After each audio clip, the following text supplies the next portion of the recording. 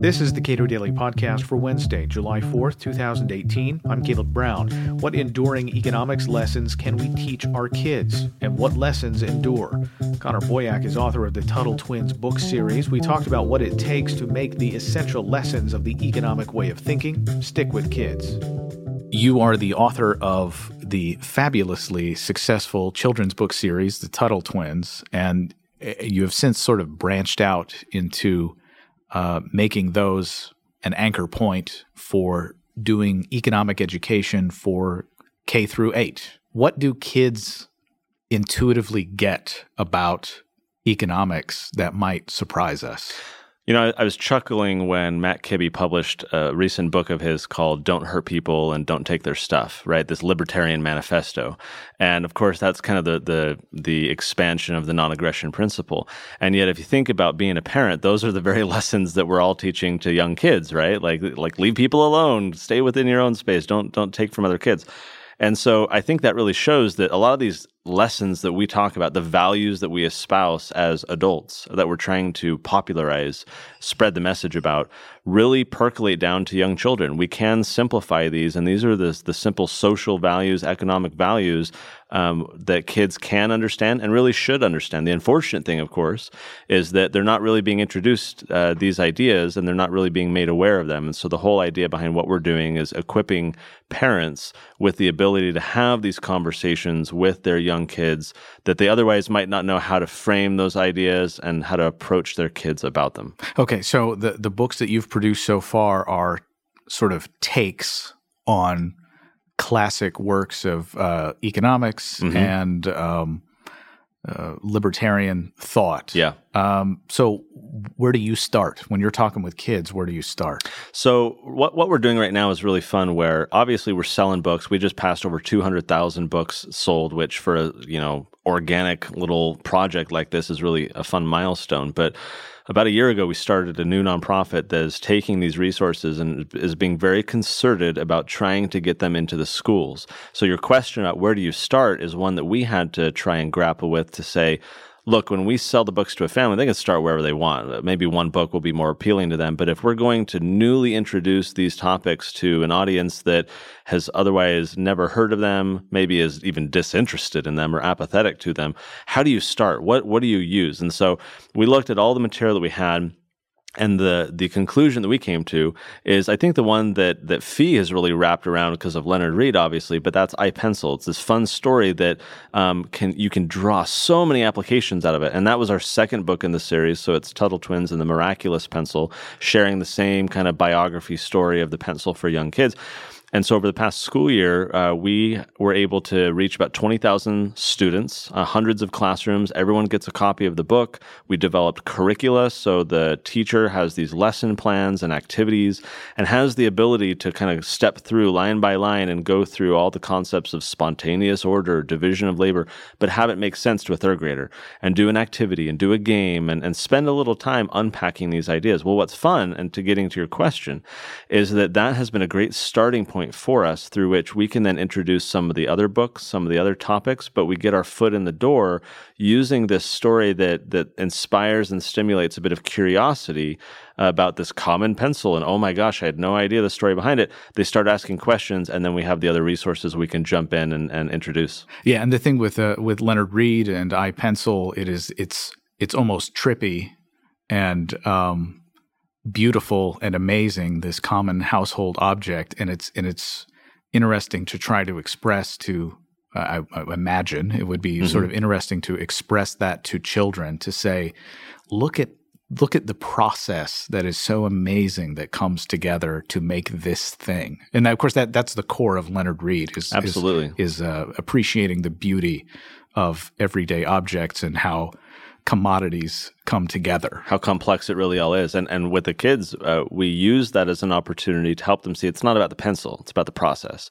So I've been doing a lot of assemblies in schools, and so we start with the pencil, but then I have a kid come up and I say, okay, look at your sweater or your hat or, give me your backpack. And then now that we walk them through this concept of, like the family tree of the pencil and all of the people and processes involved, we do it with another item, right? Whatever we find from the audience, and we get with audience participation. Okay, let's begin thinking about this other thing.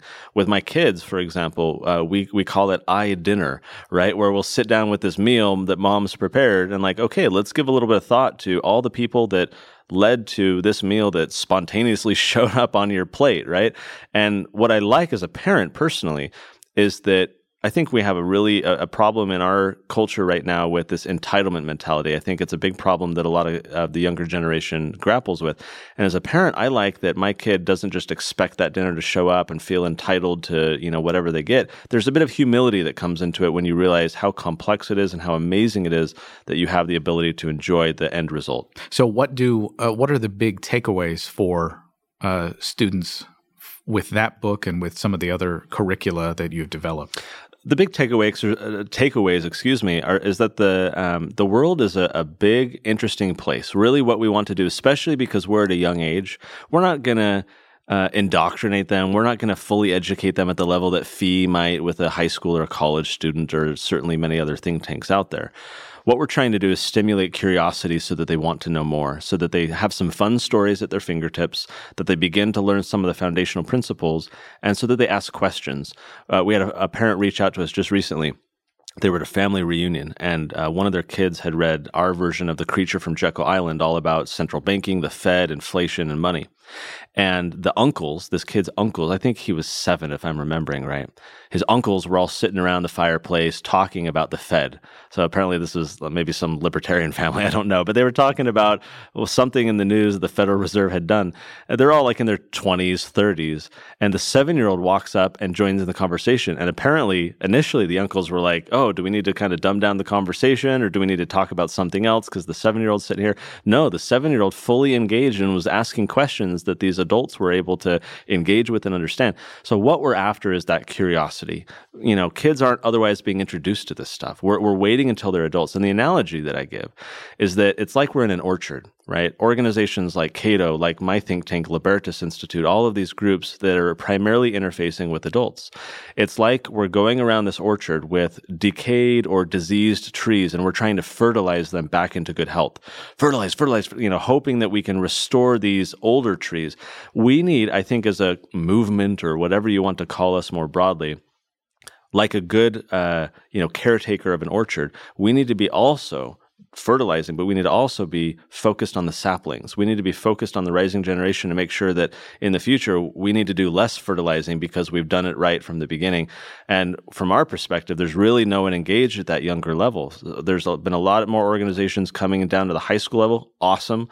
And we're partnering with them, but we're going to take it, we're taking it over the past year we started in the K through 8 space so that we can plant those seeds and then begin to cultivate them as they grow. When's the perfect age to sort of awaken or grasp in a lasting way an idea like inflation or the family tree of common household objects or some of the road to serfdom or regulation and things like that? The easy answer to that question is that every kid's different, right? They're all at different stages of life and progression.